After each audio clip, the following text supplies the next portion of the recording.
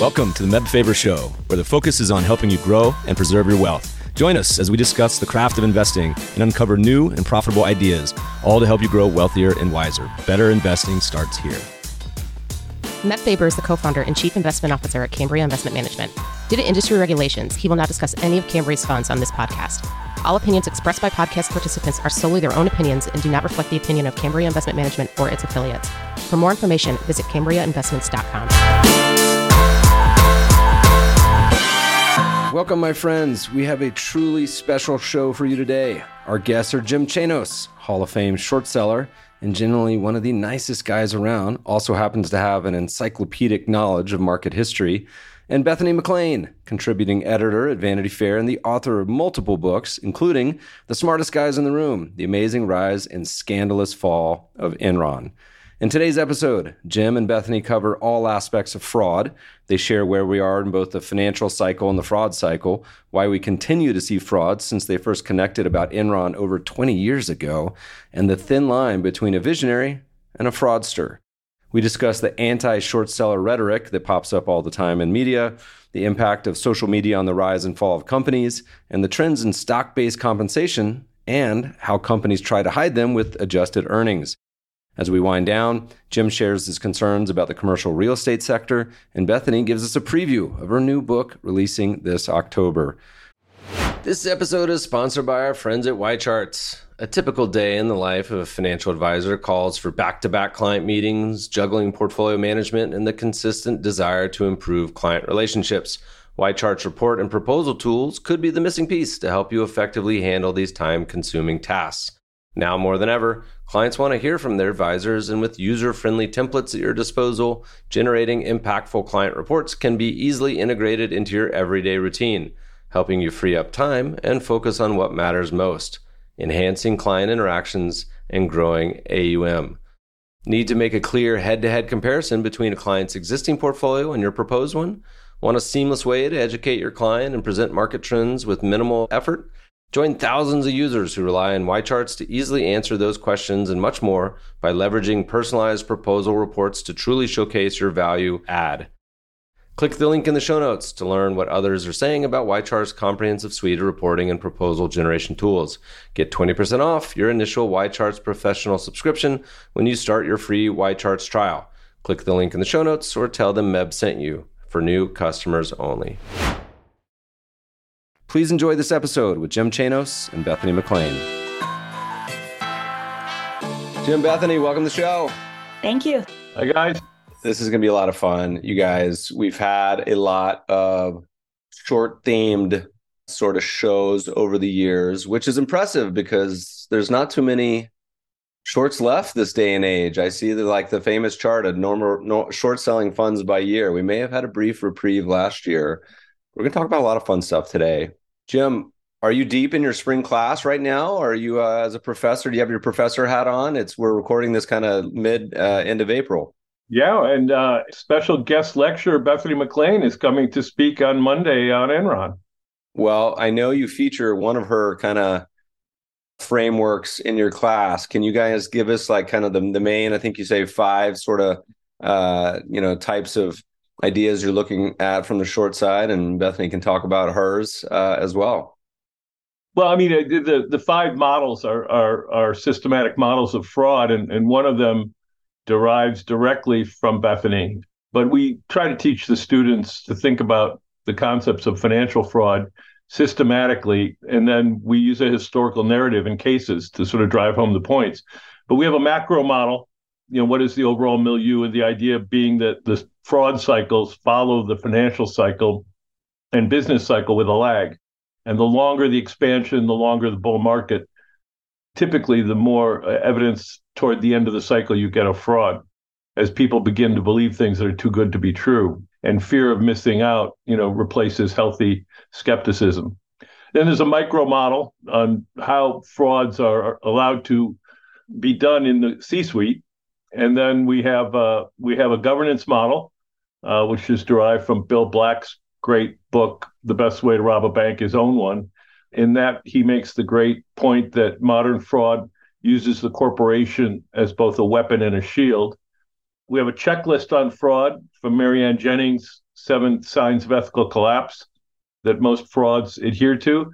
And last and certainly not least, we have Bethany McLean's concept of legal fraud, which really applies to almost all modern day financial fraud, whereby everything that's done by the corporation committing the fraud is actually legal, yet there's an intent to deceive. And certainly Enron fit that description in spades. But it really, most modern frauds now have things signed off by boards and outside advisors, and yet still you can be deceived. I want to hop over to Bethany, but one more question about the class. What is the interest in like the attendance been like over the years? My thinking, you had this bananas kind of environment, 2020, 2021-ish. I mean, were students become more or less interested in what you had to say during this period? Or is he just like, he doesn't know what he's talking about anymore? He's not on Reddit. Or are there any takeaways you can make from that? So the class has been taught since the global financial crisis. I think our first year was 2010 or 11. And interestingly, the class, so I teach it at Yale in the spring and at the University of Wisconsin every other fall. We had a pretty consistent class size of around 40 students for years at Yale, but this year we're over 60. So this year there was definitely a pickup. And I think a lot of it has to do with a lot of things we saw happen in 2022, particularly in the spaces of crypto, NFTs, and other things that have a lot of, younger students and MBA students sort of intrigued. 2 years ago, I had a fair number of the class exploring careers in cryptocurrency in 2021. And so that was interesting. But we definitely had a pickup in interest this year in New Haven. We'll see about Madison in the fall. Bethany, I went back and read your Fortune piece from 2001. And so it was a little bit of a blast of the past. So I graduated university in 2000 and was very much in the thick of it. I probably would be all in on crypto today if I was a 19-year-old, 20-year-old, but was deep into internet stocks, CMGI, Lucent Technologies, all these good things. But I was smiling, not just because you're talking about J-Lo and Kate Hudson, who are still relevant today, I just want to say, but you mentioned Enron, and the title of the piece was, "Is Enron Overpriced?" And it has a line where it talks about Enron being 55 times trailing earnings. And I kind of smiled. I said, that's kind of quaint. 2020, 50 times earning might have been a value stock that year. But anyway, I want to rewind a little bit. I never thought I would see anything like the late 90s again. And it feels like we kind of have. Like, there's been a lot that's happened in the following 20 years. Give us a little perspective, Bethany. Why haven't things mellowed out? Why are we doomed to repeat all these problems we do as humans and investors? Well, I think Jim's framework on that front is really interesting. When you have periods of an incredible bull market, they are followed by periods where you realize that there was fraud taking place. And the last 20 years since Enron's collapse has been a period of free money, I think, unlike any other in history. Jim will correct me if that's wrong. But when money is free, it breeds all sorts of craziness because people both think they can get away with things, and people have to try to get away with things in order to try to get yield. So in that sense, both in a historical framework and then put in this historical anomaly of free money for such a long period of time, I don't think it's strange that we've seen boom and bust and collapse and craziness. But I also think it's human nature. I remember when I wrote about Enron, I really thought Enron was an exception. I thought this thing called the market was this perfect policing mechanism. And, oh, wow, Enron's the exception that proves the rule. It really wasn't until the global financial crisis came along that I began to get a little bit more cynical. And a little more cynical as well, which I think is another part of the answer to your question about the ability of regulators to fix this, because it's really fun, if fun is the right word, to compare the speeches that George Bush gave when he signed Sarbanes-Oxley into law in 2004 in the Rose Garden, and then the speech that Barack Obama gave when he signed Dodd-Frank into law in the Rose Garden in 2010. And in both cases, we've made the world safe. We've fixed all these problems. Investors no longer have to worry. Everything is great. We've got it all under control. Of course, that didn't work. regulation is inherently backward looking, and regulators are people too. And while I don't think regulators are explicitly corrupt, Jim may disagree. I think they are implicitly corrupt, meaning they buy into the times in which they're living and the people with whom they surround themselves, and don't see coming that which is coming down the pike. I remember getting a phone call from a reporter from a major business daily right after Sarbanes-Oxley was signed. And she said, well, what are you going to do for a living now? And I said, what do you mean? She said, well, fraud's been outlawed. And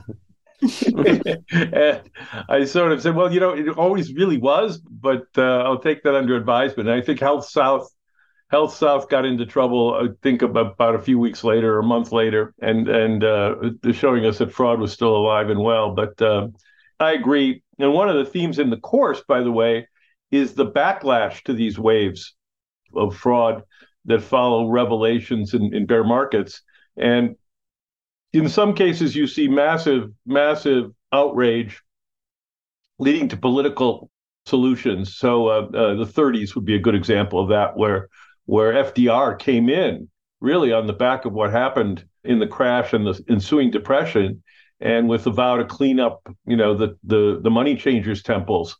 And we saw in the first 100 days following the Procura hearings, Senate banking hearings in 32 and 33, sweeping legislation, 33 and 34 Act. We still work under those laws.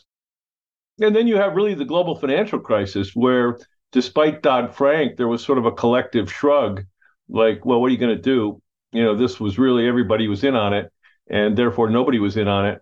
And so it really depends. I mean, I joked that George Bush Sr. put far more bankers in jail than Junior, in light of what happened in the S&L crisis and that banking crisis and waves of fraud that we saw in S&Ls than in the GFC. So it just depends. There was certainly a bigger backlash following .com than there was after the GFC too. So we'll see how this all plays out, but every cycle is different. Yeah. As we look at cycles, my only slight surprise is that the great revealer or disinfectant being the internet, as people still feel comfortable perpetuating some of these ideas and frauds. To me, like, it seems like that is a very obvious risk to have thousands, millions of people that can uncover, but people don't seem to mind. I have something to say on that front. Go, let's hear it.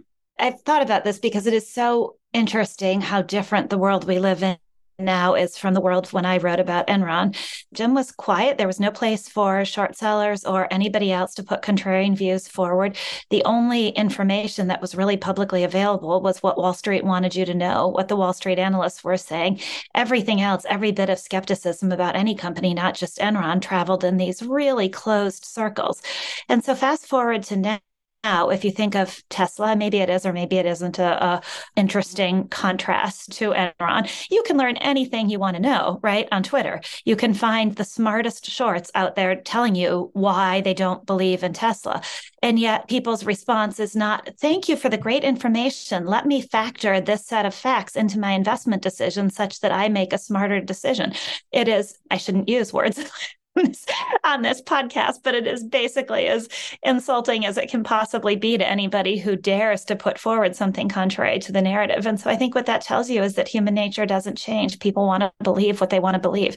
And when people see a chance to make money, they want to make money. And damn anything that gets in the way of that possibility. And I've never been able to understand that, but I marvel at it. I would think too that a world with all this information available to people would be infinitely better. And it's just not, because people don't want to hear it. We did see a preview of that in the .com era, Meb and Bethany, though. The advent of the internet brought forth the Yahoo message boards and a number of things that short sellers and hedge fund people and retail investors interacted on. And I remember that the level of discourse on those Yahoo message boards in 98 and 99 was probably not a whole lot different than in Reddit and Wall Street Bets circa, meme stock 2020. It's just magnified by a factor of 10x today than back then. And so, there were a number of well-known, soon to be famous or infamous investors on the Yahoo message boards interacting with people, pointing out, you shouldn't be buying iOmega at $80 because it's a commodity product and the pricing is already down and blah, blah, blah, blah, blah. And, it was pretty much the same thing as you would get today in a conversation about, AMC movie theaters or GameStop or Bed Bath & Beyond, screw you, shorty, we're coming to get you. And so I agree with Bethany. Human nature hasn't changed. It's just that better technology has amplified everything. It's amplified the ability to get information, which is a good thing, but it's also amplified a lot of the stupidity that we see from time to time in markets. Yeah. Or maybe another way of saying it is amplified the ability to get information, but it is not increased anybody's ability to listen. In fact, it's probably decreased people's ability to listen. You guys are going to find this funny. Talking about changing their opinion, I got into it. I've long been a supporter of short sellers. I think they're a national treasure. We just had Bill Martin on last week, who was talking about Silicon Valley Bank on Twitter back in January. But he famously, if you guys remember, started Raging Bull. So like one of the original Yahoo message boards, the Reddits of like the 90s. Anyway, I'm going to read this tweet from 2012 and see if you can identify the author. He said, "That said, even though they cause me grief, I would defend the right of shorts to exist. They are often unreasonably maligned. None other than Elon Musk." I was going to say, it sounds like Elon. Fast forward to he replies to the tweet 6 years later. "The last several years have taught me they are indeed reasonably maligned. What they do should be illegal." Which seems like a bit of an about-face opinion. But it's no more of an about face than Wall Street executives celebrating the market all the way up until the collapse and celebrating everything they could do to make their own brilliance for being able to make money in the market all the way up until the fall of 2008, when all of a sudden it became ban short selling, government taxpayers to the rescue. This isn't our fault. So it's amazing how a little bit of, what's that old saying? You can get a man to believe anything as long as his livelihood depends on it. So maybe the modern version is, if you're getting rich or fear that you might not get rich, that just affects your ability to listen. But we see this in arenas other than finance as well. I mean, it's often easier to hold a very an extreme view when you couch it in terms of being opposed to another group. I mean, let's just look at the state of politics in the United States right now, where both sides of the political spectrum, seem to get crazier by the day, because it's a defense against the other bad guys. And so short sellers have been vilified like that forever, for centuries. But it seems particularly bizarre at market extremes to blame short sellers for the banking demise in 2008, when short sellers were covering stocks in 2008 and pointing out to regulators the problems in 2007. I know that for a fact. And conversely, more recently, in the meme stock run-up and some of the silliness that we saw in 2020 and 2021, where short sellers were pointing out that, maybe you shouldn't be paying 50 times revenues for a fake meat company that's losing money, or what have you, and being vilified again for being against innovation. And so, this is as old as markets. It's just been amplified with modern technology. And more importantly, beyond meat, I'm convinced you make their hamburgers. If you've ever cooked one, they smell, and Bethany, I know you're a big animal owner. You got some cat. It smells like cat food to me. It is the most disgusting, foul smell. Impossible, I think, is okay. Now, I'll just say that, but beyond meat. But I'm laughing because when you said that, you said 50 times revenue, which goes back to our old comment on Enron. I was like, we're going crazy about 50 times earning. This is 50 times revenue, which is... Well, it was. It's not anymore. It was. Well, there's an amazing chart, and we'll put in the show note links, listeners, that Luthold Group did, which was another upper Midwest located company.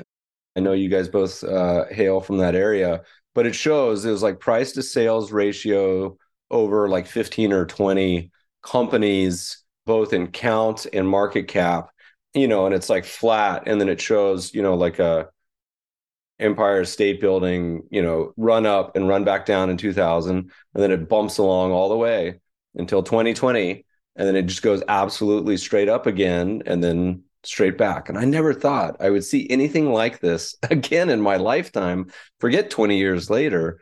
Has the world gotten much more sane since COVID, guys? What's have things settled down? Are things totally back to normal? All the frauds dissipated? I don't think there's going to be. I don't know that there's any such thing as normal. But a quick note on that. But what you said earlier, this in some ways the days of Enron do feel laughably naive. Both that we thought 50 times earnings was a big deal. There were earnings for there to be a multiple of. Not that that was true across the dot-com universe, of course, but at least there was. There might not have been at Enron. There might not have been, actually. I remember, good point, Jim. I remember writing that story, though, and not writing about these partnerships that Andy Fastow ran because the accountants had signed off on them. And the board of directors had signed off on them. And I thought, oh, well, I guess I must just be missing something because, of course, if the gatekeepers have signed off on it, then this must mean that it's all okay. And I think, wow, was I naive? But then I also think, wow, and shouldn't I have had a right to that naivety? And isn't it a far worse world that we all know that you don't have a right to that naivety? But back to this idea of normal, I don't know, I was at a presentation yesterday and the guy who was speaking was saying, and Jim, I'm sure you know this well, that at the peak of all of this, private companies would go out to raise money and you'd be told you had 48 hours basically to get back to them. And most people just didn't do their due diligence because FOMO, God, you just put the money in. And I don't know what's going to happen now. The point that the speaker made was that a lot of places, their allocation, as valuations fall, their allocation suddenly to private equity and venture capital are going to be way, way, way overweight. And they're not going to want to put money into these falling portfolios. And so what that's going to mean for a private company's ability to raise money going forward, I think that's going to be another really interesting area of shakeout. So I don't think there's going to be anything approaching normal anytime soon. But again, I don't know if normal exists. Jim, what do you think? I agree with you on private equity, by the way. I've been concerned about that on the investment committees I've sat on for a while, and I'm still concerned about it. I think expectations are way too high. And I think that investors, continue to not understand that they own levered equity. And in a world in which most declines in equity values have been short and sharp over the past 40 years, really. We had a 2-year bear market in 2002. We had a 18-month bear market in 07-08. And then we've had sell-offs that have lasted literally 1 to 3 months since then. And so in all of those, when you've had V-shaped recoveries, you never have really seen a problem in the ability of private equity to mark their portfolio in a meaningfully way down for multiple years. If we go back to an environment, say, 66 to 82, which is the environment I came into Wall Street on, where you had 16 years of down markets, and at least as it relates to the Dow, down 80% in real terms over 16 years, private equity returns will be devastated. And the plug number that private equity fulfills for a lot of large pools of capital, 10 to 12% returns with low volatility, will be a thing of the past. And everybody will wonder what happened. But that's not now, and that's not been in the recent past. That may be in our future. I have a bigger concern as it relates to our discussion about 50 times earnings for Enron or 50 times revenues for Beyond Meat, and that is where the real sort of rubber hits the road today on Bethany's concept of legal fraud, and that is the just insane overuse of pro forma metrics by corporate America to present their results, and investors getting very used to now valuing companies on alternative metrics, which may or may not make any economic sense. And so, the adding back, particularly in Silicon Valley, of just insane amounts of share-based compensation to the P&L. We've equitized just employees as well as investors to a tune that we've never seen before, with the idea that it's not a real expense. And it's one area where I would chide the SEC for falling down on, because technically, companies are not supposed to lead with these metrics, adjusted EPS, adjusted, EBITDA, what have you. And yet that pretty much is now how almost all companies lead in their press releases and how financial journalists report results. It's always the non-GAAP adjusted number. And, take a look at just a staid company like GE. GE's last report press release, a fourth quarter 2022 press release, had, I think, 14 pages of adjustment, 15 pages of adjustments, just the adjustments. I mean, it's kind of mind-blowing now on how corporations report their results and what they exclude and what they want you to exclude. And I think that makes the valuations even more excessive today than they appear on the surface. It seems like to me like there's certain items, and this I put in one category, that seem like an obvious thing for the regulators, politicians to focus on and fix. Like that does not seem unreasonable in any, sense of the word. If you're thinking about governance, if you're thinking about, I heard a stat the other day, and Jim, you probably know better than I do, but someone was saying that tech, whether it was last year or 2 years ago, stock-based comp was like 20% of revenue across the industry. Some just like astonishing number. But it seems like that's something that not a lot of people would be against. Of the percentage of companies that are kind of doing the pro forma, I would think it's a minority of the total. Maybe I'm not, but like it seems like something that would be like, the administration listening to this podcast be like, okay, let's just fix that. It's not a big deal. What's the hurdle? It depends on the sector, of course. But in technology, it's very high. In more basic industries, it's not. But it's still now a meaningful difference. You look at the difference between, I think the difference last year, if I'm getting my numbers off the top of my head, the S&P 500 on an operating basis made $197, and I think the gap number was 160 something, 162. It was a meaningful total S&P 500 earnings, and it would certainly be much, much bigger in certain subsectors. And for some companies, it just makes their business model unpalatable. Coinbase had, I think, 80% of revenues was share-based comp in the fourth quarter. I mean, your business model is just not profitable if 80% of your costs are share-based comp, and then you just add that back. And by the way, they still lost money with that. So it just depends. But I think that the ability of investors to do that, and for companies to do that, investors to swallow it, has gotten people very lazy. There are companies, one of my favorites is reporting tonight as we go to do this podcast, IBM. I mean, IBM has been taking restructuring charges every year for years. Literally, they're in the business of restructuring. So, at what point do you just say that's an annual cost? That's not something you should add back. I was thinking when you were talking, Jim, about another one of our favorite companies, Valiant, because that's a company whose business was doing deals.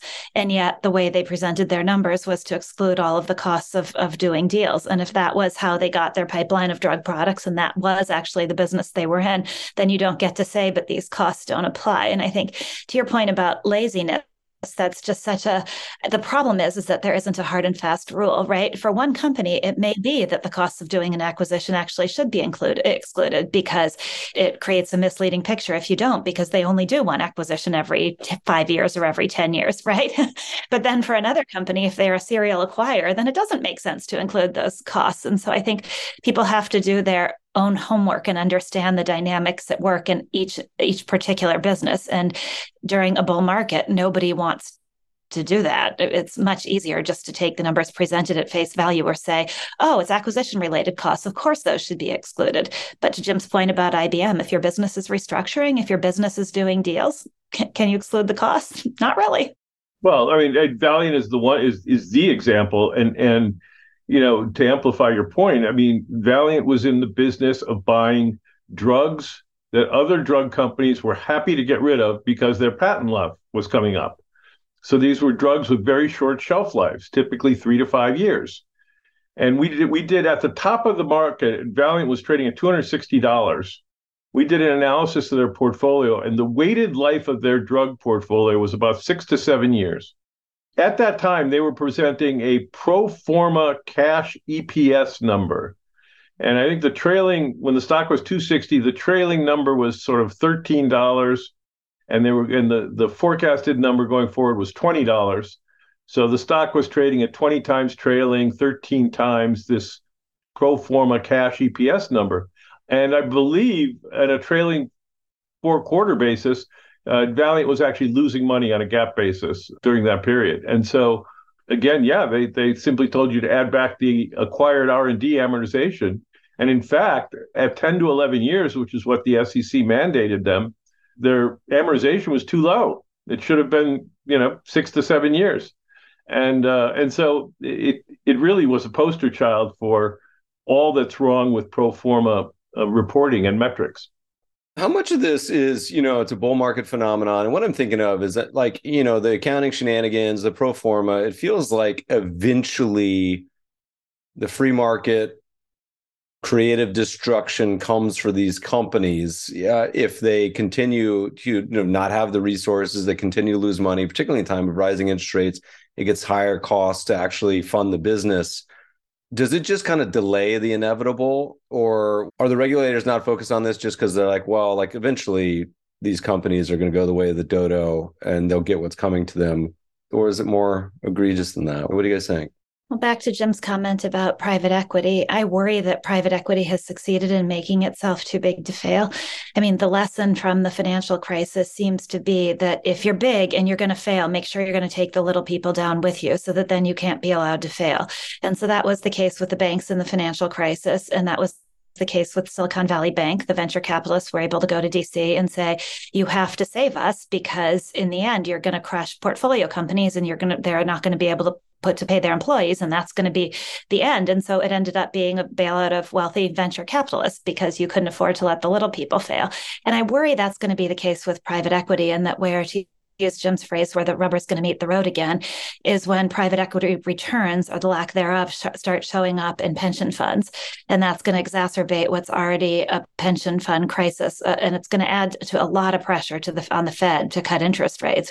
I don't know if we can let private equity fail. And I don't know how that political pressure plays out. So I think that idea of the free market allowing things to fail is really sweet and quaint, but I don't think that that's how it works in modern day America. Jim, am I too cynical? Well, again, I mean, that's not the way it's worked in recent past. So we're all guilty of recency bias. But there has been a change in one thing that makes me wonder if all the kind of paradigms we've been operating on over the past 40 years are about to be turned on their head. And that is, for the very, very first time, excessive fiscal and monetary policy brought the inflation genie out of the bottle. And remember, central banks have been rooting for inflation for the last 20 years. They're literally rooting it on. We need inflation. And then suddenly, when we saw the advent of massive fiscal stimulus coupled with monetary stimulus unleash the genie, now we're wondering, what do we need to do? And that's what happened in the 60s, by the way. I mean, there is an analog for this. Excessive fiscal policy around the Vietnam War and Great Society, coupled with a very easy monetary policy in the late 60s, unleashed a 15-year inflation genie. And if that's happened, then a lot of what we've gotten used to, Fed put, short, sharp declines, bailouts for everybody, that playbook's not going to work. And so I hear you, and that's most likely what will happen. But there is a right tail possibility that, in fact, the ability to throw money at things just makes the other problem that we haven't seen for 40 years, worse. And it's not just happening in the U.S., right? We're getting global inflation.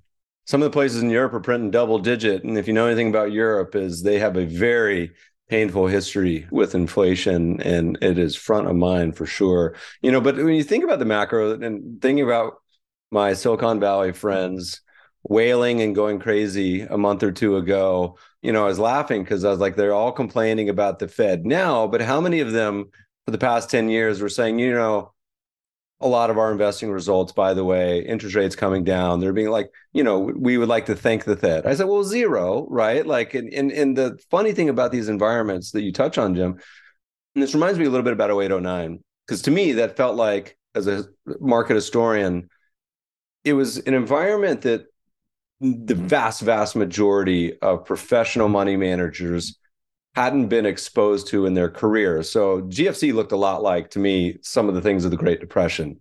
The last 40 years, to me, has looked a lot like one environment, which is declining interest rates. And all of a sudden, you have this environment that most people weren't managing money in the 70s is very different on a macro backdrop, whether it's yield curve, real assets, higher inflation. I mean, historical equity multiples are, when inflation is where it is now, are usually about half of where they are today. It just feels like a lot of people are unprepared for that type of environment. Well, a lot of people don't know. And I got on the street in 1980. I started interviewing 79, and people were laughing at me as to why I wanted to go on Wall Street. But what everyone kind of forgets is that not only was there a vicious long-term bear market from 66 to 82, but that I believe the number was employment in the securities business dropped 75% over that period. Literally 3 out of 4 people lost their jobs because volumes dried up and the public just put their money in money market funds and didn't buy stocks and bonds. And when I got on the street again, the S&P was trading at 6 and 7 times earnings, and rates were 14%, and that finally broke inflation. But that was in my lifetime, and I'm not saying we're going back to that, but the reality is that when you price things for perfection and you see a regime change, you have to be mindful that alarm bells should be going off somewhere in your portfolio, that maybe insurance is not the worst thing in the world, or being out there on the risk spectrum is maybe not the wisest thing in the world. If we get back to 2 and 3% inflation targeting, which is what the market thinks, I'm kind of bemused that the 10-year is still trading at 3.6%. 3% inflation in the past usually means you're looking at 5 to 6% 10-year governments. So again, we've just gotten so used to that zero interest rate policy and ultra low interest rates, we assume that that's now baseline. And if that baseline is not a valid assumption anymore, then I think lots of things are going to change. Yeah, we could spend so much time on this topic. We had a Twitter thread during the craziness of, it's getting so long ago, 2020. When it was January 2020, that things went truly nuts, but it's called What in Tarnation? My mom is from the South. And so we have it's like 30 charts of just the craziness of that period. But one of which was the sentiment. People, normally they ask the polls, people expect about 8% stock returns. As it got up to 2018, 2019, 2020, a lot of the polls got to mid-teens, 17%, I think was the peak of the individual investor expectations, which mirrors a poll in 99, by the way. But the other crazy part to me was the percentage. And my followers are mostly probably professional investors, because I talk about a lot of boring ass quant stuff. So you can't be, a hobbyist really and follow me, because you'll unsubscribe. But, ask a question, do you own stocks? Everyone owns stocks, 95% or whatever it was. So would you own stocks if they hit a long-term PE of 50, which is higher than they've ever been in history? Talking about like 10-year PE ratio, they hit about a 45 and 99. And 2/3 said yes, or 3/4 said yes. I said, would you continue to hold them if they had a PE of 100? And it was, I think half said, yeah, I would just continue to hold them. So this cult of like own stocks at any price was at that point, at least, firmly ingrained. Maybe we'll have to do the poll again. I want to shift real quick. Bethany, you wrote this piece on Enron 20 years ago plus now. You talked about the it girl. J-Lo, Kate Hudson. I have a potential new lead for an article for you. And then we're talking about 2023 now, because one of the crazy parts of this year to me, there's kind of been 2 big stories. Maybe there's more, but FTX, was that even this year? And Silicon Valley Bank and everything going on with the banks.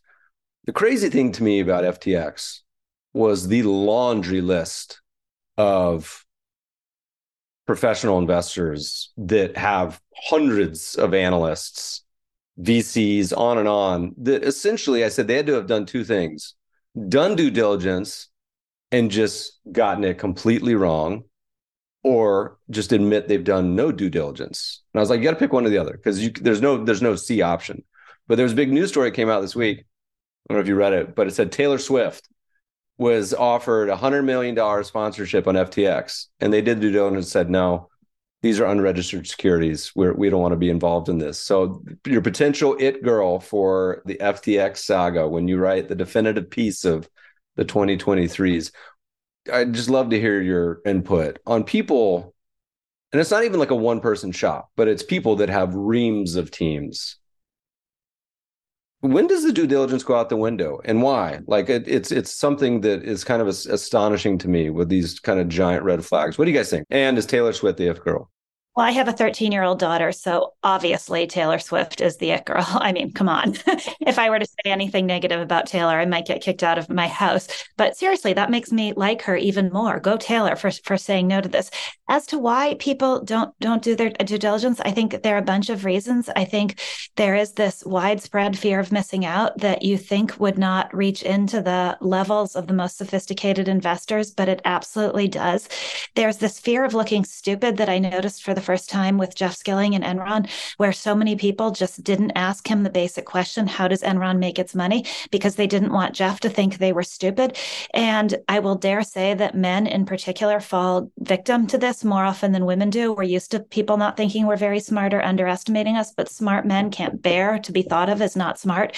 So if they're put in a room with a founder who everybody thinks is brilliant and they don't really get it, that smart man is highly unlikely to say, I don't really understand this. Instead, they're going to try to be one of the cool kids and pretend that they get it even when they don't. And then there's another thing that I think is an interesting phenomenon, which is due diligence by proxy, right? People look at something, and this was certainly the case in Valiant, and say, oh, XYZ smart investor has signed off on this. Why do I have to do my homework? And so in Valiant, you had some of the smartest investors out there.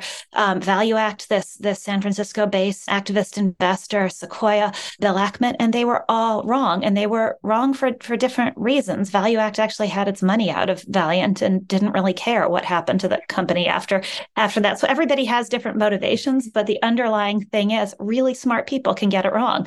And so if you ever outsource your due diligence to somebody else who's smart and try to ride the back of that, you're taking a big risk. They may have different motivations than you do, and they may simply be getting it wrong. FTX is such a special, great example, Meb, because so it was 1 year ago, I think off by a week or two, that I was sitting in the Yale School of Management cafe having my pre-class coffee, and my trading desk flagged me on a story that had just dropped on Bloomberg with Matt Levine and Joe Weisenthal, and I think Tracy Alloway interviewing SBF, and in a now infamous interview.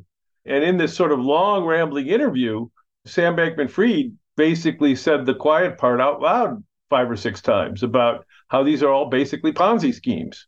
And a lot of these token schemes and whatever are just scams and totally greater fool things. And I'm paraphrasing, of course, but I think you both remember that interview. It was stunning. And I remember rushing up to my AV people, the same people that are going to be hooking Bethany up on Monday, and saying, I've got this interview on my smartphone. Can we upload this, and can we add this to my presentation deck at the beginning of class when we talk about current events? Because I need the class to read this with me. And they were able to obviously do that. And so for the first 5-10 minutes of that class, we literally went through this interview that Sam Bankman-Fried did on Bloomberg. And I said, it's very rare, guys, in this class that we teach about fraud, that we are going to see a better real-time example of an industry luminary completely explaining his industry as just a cesspool of fraud. And let's go through it. So that was April. And SBF and FTX had a conference with numerous luminaries, I think in May or June in the Bahamas. And it wasn't until, after that, we now know 6 months after that everything came apart at the seams, and he had raised lots of money from well-known investors. All you had to do was read that interview and realize that there was nothing, literally nothing there. But to Bethany's point about smart people and following particularly charismatic CEOs have answers for everything. Even when the evidence is, when smoke is coming out from underneath a door and the door handle is red hot, as is the door to touch, and a CEO is saying, why would you think there's a fire in there? There's not a fire in there. That's normal. People will believe them because it's very hard in human nature to have someone you admire and respect look you in the eye and lie to you. But it happens all the time. And we see it in CEO behavior today, 10 years ago, 20 years ago, 40 years ago. It's as old as human nature. It just happens in different guises at different eras. Yeah, Bethany, I know you've been involved in Overstock and just like thinking about some of the CEOs that react so vehemently, like just have such a strong reaction to short sellers. To me, it's always been a curiosity. I scratched my head and said, hey, maybe these are helping, improve our business. And almost always, like you see when you have the crazy reaction, it's almost like the Grinch when he smiles really big. It's like, oh, we know we've uncovered here something because this is like very clearly, a visceral reaction to something that they probably know is, somebody's. It's like catching a kid with their hand in the cookie jar or something. It's like they know better. Look at one of our most admired CEOs right now, the fellow whose tweet you quoted from 2012. I mean, the number of things that come out of Tesla that are just simply not true. But you will get the response when you point out the latest whopper from that corporation that, have you ever landed a rocket, bro? And it's this false equivalence that a lot of investors look at when confronted with obvious lies and material misstatements and omissions. They'll point to something that is clearly a positive and say, well, okay, but what about that? And of course, the risk of loss when you have deception in a corporation goes up dramatically. And when you can routinely see evidence of that deception and then have it explained away, usually you're in a pretty ebullient market when that happens, and that's certainly been the case for the last few years. That's why I've called it the golden age of fraud. I also think, speaking of that point of false equivalence, one thing that's interesting, maybe this was always true, but it seems to me like a laziness that is exacerbated today or peculiar today, which is this belief that if somebody is smart in one field, then they must be smart in another field. And so people look at Elon Musk's unquestionable successes and say, well, let's quote him talking about Federal Reserve policy, or let's assume that because he did this, he can run Twitter. And the reality is one thing has nothing to do with the other. There's this great anecdote in this book I just read it's by an MIT economist named Darren Acemoglu, and it's about something else. But he recounts this great episode of the building of the Suez Canal and this French genius visionary who persevered through the building of the Suez Canal named Ferdinand de Lesseps. And then Ferdinand went to build the Panama Canal and tried all the same techniques, and it was a miserable failure. And so just because somebody who is brilliant and charismatic and amazing succeeds at one thing does not mean they're going to succeed at the next thing. But we want that intellectual sloppiness today. I also think, per your other point, there's a very interesting hypocrisy at work lots of times that I find true more often than it is not, where people only believe in the market if it's going their way. So we believe in it. That's the bank CEOs in the run up to the financial crisis. We believe in the market until the market tells us we're wrong. And then we don't believe in the market anymore. So anyone who believes in the market should believe in short sellers, right? If there are people who are buyers of your stock, there should be people who are sellers of your stock. Why can't you tolerate that? Except they don't actually really believe in the market. They only believe in a market that gives them what they want and tells them what they want to hear and makes them richer. Opinions about facts are what set prices. And so I've said that for years. And only hearing one set of opinions may give you a very misguided view of facts and ultimately prices. And so I think that you ignore short sellers and skeptics at your own peril. But yes, you're right that particularly when the market is going one way, everybody believes in the market. When the market's going the other way, intervention and something needs to be done, typically at the public's expense, is the general hue and cry. So capitalism works great on the way up. It has its issues on the way down, as we know.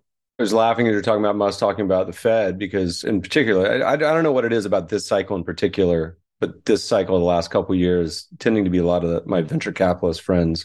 But we have a special phrase reserved, and it's called macro bullshitters. But it's like people that have no business talking about macro, all of a sudden becoming central bank experts. And I have that domain. If you guys want it, you can use it for something. I don't know what I was going to use it for when I got it like 10 years ago, but it just drives me nuts. I mean, I laugh in a way. I wonder how much of this, a lot of CEOs, megalomaniacs, they're very overconfident. We all have these behavioral biases. The podcast actually dropping today is with Professor Thaler, who talks a lot about all of our behavioral biases, although we're talking about the NFL draft, so it has nothing to do with investing markets. But I do a lot of angel investing. And one of the things we talk about is we say every person who starts a company, a startup, knows that there's the stat that something like 80 or 90% of startups fail. And yet every one of those has this naive optimism and belief that they're going to be the one to make it. And then you have this massive kind of survivorship bias. So the 10% that do make it, they're like, I was brilliant. Maybe it all is true. And then they graduate to private funding, public markets. And then you have these people out there. I was laughing at one in particular because he said on Twitter, I know more about real estate than anyone in the world. And he has a public company that's stock's now down, I think 90% Oh, he commented to me on that company's numbers back a year and a half ago in 2021 when we were shorted. You're speaking about Open Door. And it was quite clear that that was not the case, that he did not know more about real estate than anybody else. And he certainly didn't know a lot more about his own company that he had founded or funded than other people did either. Oh, it's like the number one lesson in markets for those who have been through a cycle or two. We always say the number one compliment you give anyone is survival. Hey, you made it. You're still alive. But those of us who have enough scars, you know that hubris is like the number one thing the market's gods do not reward, and they immediately take you to the woodshed. In any scenario, I can't think of an example ever where it's really actually worked out, where people grandstand or have a large amount of hubris and it continues, right? It's like, it just, I don't think I've ever seen it. Bethany, I want to talk about this a little bit. One question is, one of the trends we've seen over the past decade is this sort of merging and, kind of private markets, public markets, companies staying private longer, companies getting funded on the private side, these huge valuations. Is it easier to kind of get away with some of the shenanigans as a private company? And does some of that perhaps lend itself to then when you become public, emboldened to behave poorly? Or, I mean, I'm thinking of Theranos, I'm thinking of a number of companies that kind of, on the private side, or is it just kind of the same spectrum? I don't know. It's really tempting to say yes because it seems logical. And I think I have said yes in the past because it seems inherently logical to believe that a company being private would allow it to get away with more shenanigans, as you put it, especially without short sellers to provide some sort of honest assessment. But yet, yes, you have Theranos. It was a private company. Then you had Wirecard. That was a public company. And so I just don't know in the end that you would think. And you had Wirecard, by the way, with, what was it, Jim, practically a decade of people warning and saying this is a huge problem and trying to expose this. And just nobody was willing to listen until they were willing to listen. So I'm not sure systematically. I don't know that there would be a way to study that because a lot of private frauds you probably don't even find out about. But I wonder if that, as appealing as that logic is, I actually wonder if it's true. And I think maybe it's not true, that human nature is the determinant in both private markets and public markets. And if there are enough people who think they might get rich and think they are getting rich, then the discovery of whatever is going on is just going to be on a delayed timetable. And look, I've said this before, I firmly believe that there is a fine line between a visionary and a fraudster. And some fraudsters never get found out because they're just able to keep raising capital through the period of the fraud. And then, it all worked. And then everybody looks back and says, oh my God, what a visionary you were. But the reality is, if the music had ever stopped playing and they'd been unable to raise capital, they might have gone down in history very, very, very differently. So I'm even a little cynical about what the line between those two things might be. So I think the two great barbell examples on this, you mentioned, one you mentioned, one I would mention, as it relates to private companies. So I have an investment conference that we hold every year since 1998 called Bears in Hibernation. And Bears in Hibernation in 2003 or 2004, someone mentioned Bernie Madoff and his returns and how great they were. And there was a participant in our group who walked literally a room full of 40 well-known investors why Madoff was a fraud. And this was before Harry Markopoulos, wrote his letters to the SEC. And it had to do with the amount of volume in the options market doing reverse conversions that Madoff claimed he was making his money on. And this fellow pointed out they had done work. They had a big options trading operation. And it was very clear that you could not do the type of volume needed to make these returns, even in these large cap stocks that he was talking about. And I think one participant said, oh, you mean like Charles Ponzi didn't have enough of the international reply postal coupons to do what the actual arbitrage that he said did exist. It just, you couldn't scale it, right? And this fellow said that that's the same with Madoff Securities. And, boom, 5 years later, we find out that was true. And the question would have been, if Madoff Securities was public, would people like the people in that room have said, aha, this is crazy, and brought it to people like Bethany to say, you got to look into this. That's one example of how a private company, I think, benefited from it being private. The flip side is Wirecard. I think it's a wonderful example because we got tipped off to look at Wirecard, I think, in 2016 or 2017. And it wasn't until the FT did its two pieces in 2019 that we ended up putting a position on. But what really amazes me in the Wirecard story, I now teach the case in our class, is that in October of 19, the FT in its follow-up piece also included a document dump. And if you remember, the document dump had literally smoking guns in it, in that admission that what the company had denied in February was in fact true regarding some of the operations, I believe, in Dubai, Singapore, and the Philippines. And what's even more incredible was that the company then hired an auditor, a special auditor, KPMG, to review all these allegations. The head of the supervisory board resigned a few months later. KPMG in April of 2020 said it couldn't get enough cooperation from the company itself regarding the special audit. And yet the company still traded for 2 more months at about 100 euros per share after KPMG said the company wouldn't cooperate, before they themselves finally came out and said, oh, yeah, there's missing money. And then the stock went from 100 basically to zero in a handful of days. And so there, the evidence was the fraud was hiding in plain sight for 9 months. Proof of the fraud was there in the public markets through the FT document dump, and then enough other things you could infer. And yet the stock traded, I think, in a range of 80 to 140 euros over that 9-month period before the company itself admitted the fraud.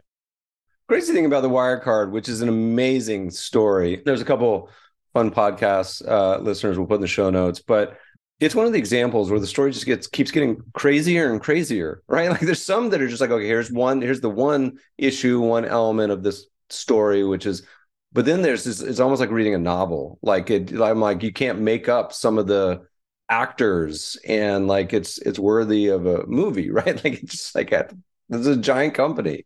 I remember the morning of the revelation in June telling my guys, I hope they're taking passports.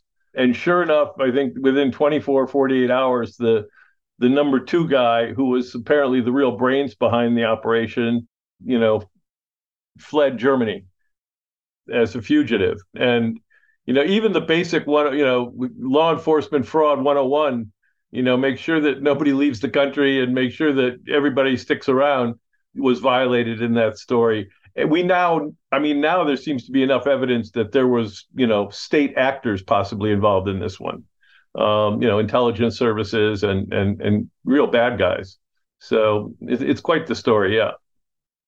Jim, I'm going to ask you where you're kind of doing the most digging today. And is it commercial real estate, Coinbase and crypto, China, all the fun stories? Where are you finding the most nuggets underneath the surface today?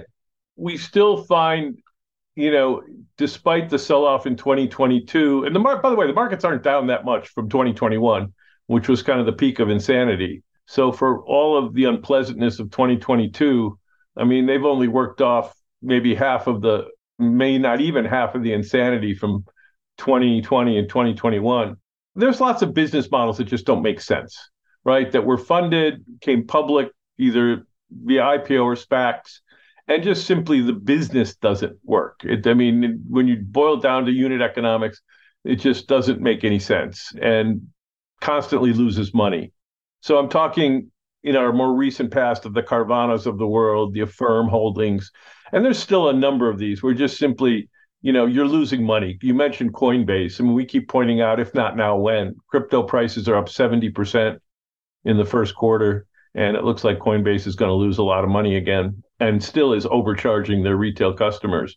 So again, that to us is a business model that you have to ask yourself, does this business model work?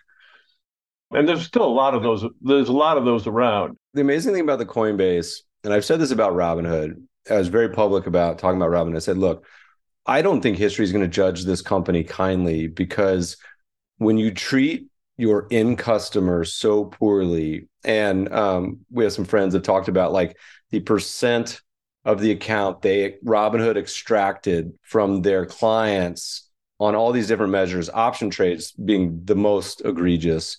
The customers don't survive. And if they do, they survive for a little while, they hate you, their balance goes, and they leave. And it reminds me of the old FX brokerages where they would have to disclose in the filings like what percentage of their customers made money, and it was like 99% lost money, right? Like it was just like they just churned until they died. And the math, it's like Vegas, it's like the Yo 11 bet on the craps table. It's like it's terrible on every single time they trade, and they trade a million times. Robinhood still draws my ire to this day because they've claimed many times in public to me on Twitter and on various TV stations that most of their clients are buy and hold investors.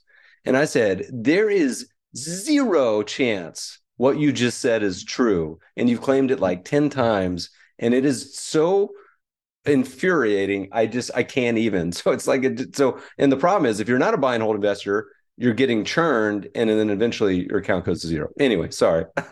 So to that end, Coinbase, based on fourth quarter numbers, Coinbase's cost structure was 10% of annualized of customer AUM under the umbrella, and their revenues were 5%. Now we think with depreciation of crypto, their cost basis is somewhere around 7% of customer AUM. So they think about that. In order to break even, they have to basically charge you 7% annually of your AUM if you're a retail customer at Coinbase.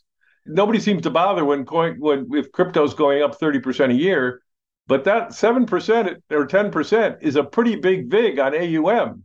Charles Schwab doesn't charge that. And so, I mean, it just goes right to the cost basis of the model and just how fee extractive it's dependent upon. And ultimately, you kill your customers. And they charge customers 3% a round trip, retail customers, 3% a round trip on a trade. Not a good business model to kill your own customers. That's like finance 101. Commercial real estate has been on our radar since the pandemic. Offices first, and now more recently data centers, which we think legacy data centers are liabilities, not assets. They actually burn cash, unlike even office buildings. But what happened was a double whammy of what zero interest rates brought real estate prices to insane levels, where sort of mundane properties were trading at 3%, so-called 3 and 4 and 5 cap rates, which is simply gross cash flow divided by asset value. And it misses all kinds of capitalized costs, particularly in areas like office, where it costs you a lot of money to replace a tenant now with rent concessions and build outs and whatever. And that's not reflected in the numerator, the NOI number. It's capitalized over the life of the lease. So the free cash flow of a lot of property companies now is really much worse than the so-called NOI. And this gets back to accounting metrics. And then when you couple up putting big multiples on that phony number, you get valuations that make no sense to a private buyer, and certainly don't make sense if interest rates have gone to 5 or 6%. And so there's lots of real estate now beyond offices that just doesn't pencil out anymore. And it's going to be interesting to see how it all plays out. I don't think it's going to be a banking crisis, however, because the banks, by and large, even the bad kind of aggressive banks, only lent 60% on deals. And so it's the mezzanine guys, it's the private equity guys, and it's the equity holders who are going to get killed here because their equity is worthless. People forget just how volatile the REITs are. I mean, I think in GFC, they declined like 70, 80% as an index. And what's funny to me is that you guys were talking about the marks earlier, and Cliff Asness talks about this being volatility laundering, which I think is such a great phrase. But I still continue to this day will get presentations or forwards from marketing people in the private REIT space. And they'll say, one of the reasons to invest in private REITs is they have a volatility of 4. And I'm just like, I swear to God, if you just say that with a straight face, everything out of your mouth that comes after this is going to be a lie or just false. Like you cannot honestly believe that. Like, my God. Anyway, so can be extremely volatile, depending on what's going on in the world. Yeah. And then there's we have a lot of idiosyncratic names that we think benefited from the greatest one-off of all time, which was COVID stimulus spending and zero interest rates. So, people went out and they bought, 5 rooms worth of furniture with their COVID checks. And you could just see it in all kinds of companies where they had sort of a regular growth curve. And then 2020, 2021, and early 2022, revenues just went parabolic, as did profits. And people are still extrapolating that out, despite all kinds of evidence now that that's normalizing.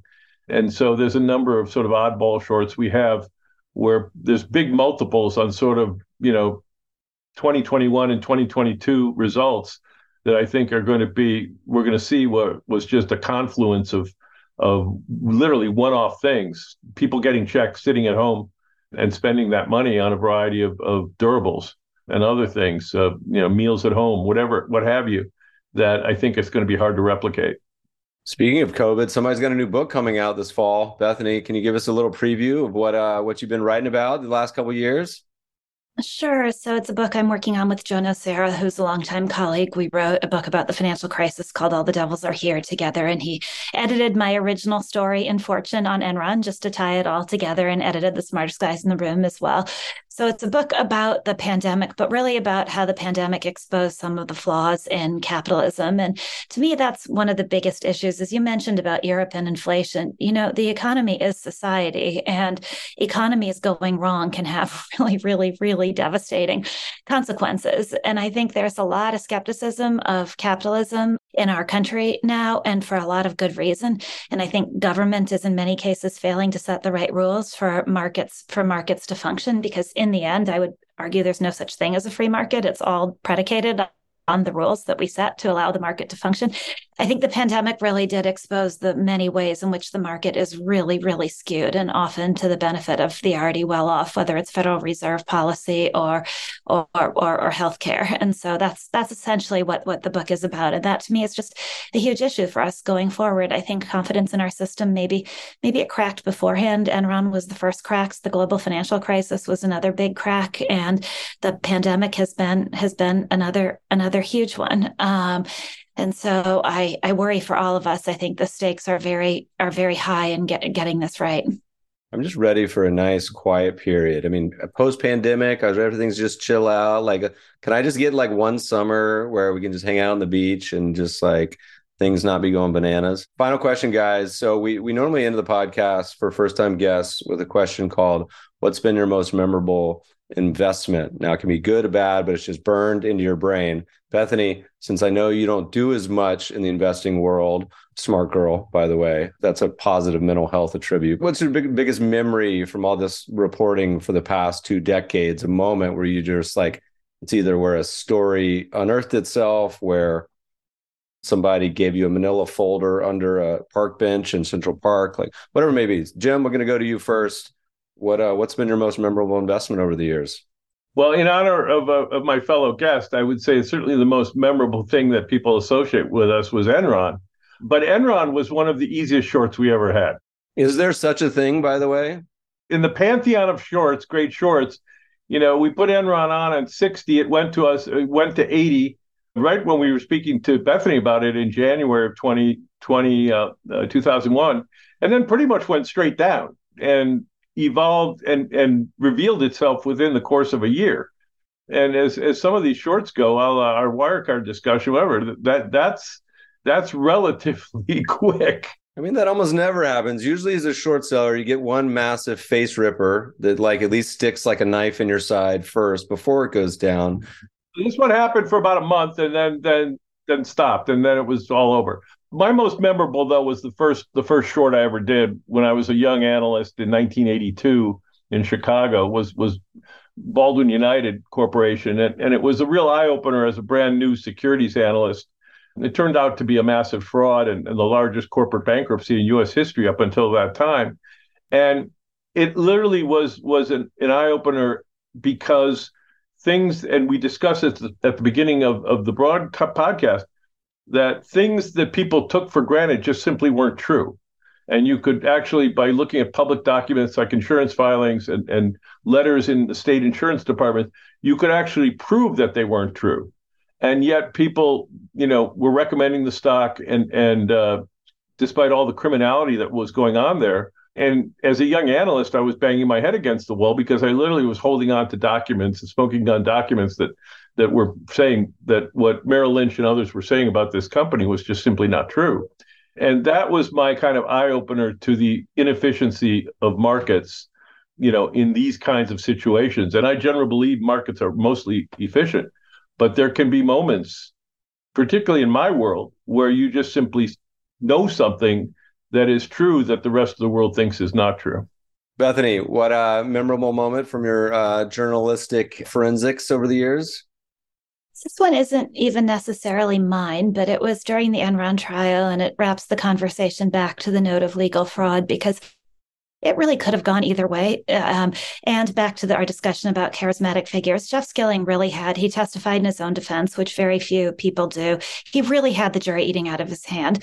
And I really think that trial could have gone either way, but for a moment where he had originally told the SEC that he had only sold Enron stock because of 9/11.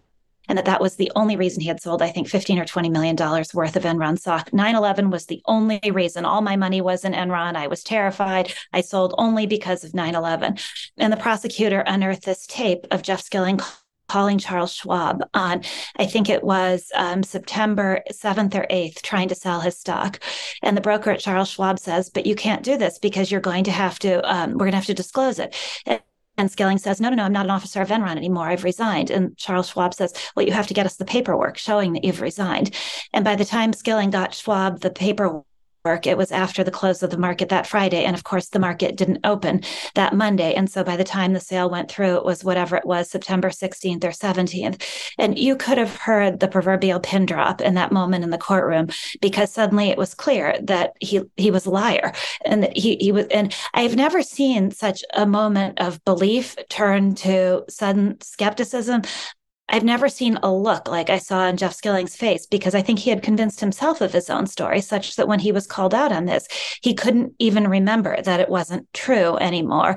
So it was this fascinating moment of all the things that most interest me, from self-delusion to charismatic figures and the way we believe in them and the way they can convince us of things. And it was that rare moment of a total unmasking. Anyway, so I think about that a lot. I'm going to hope you're going to tell that story again to my class on Monday. It's such a great one. Such a great one. That's a perfect way to put a bow on this. End it today. Jim, Bethany, thanks so much for joining us today. Thank you for having us. Thank you for having us. Listeners, if you enjoyed this episode, check out the link in the show notes for our episode last year with another legendary short seller, Mark Cahotes, where he shares what led him to call Sam Bankman-Fried the best short on the board on August 1st, 2022.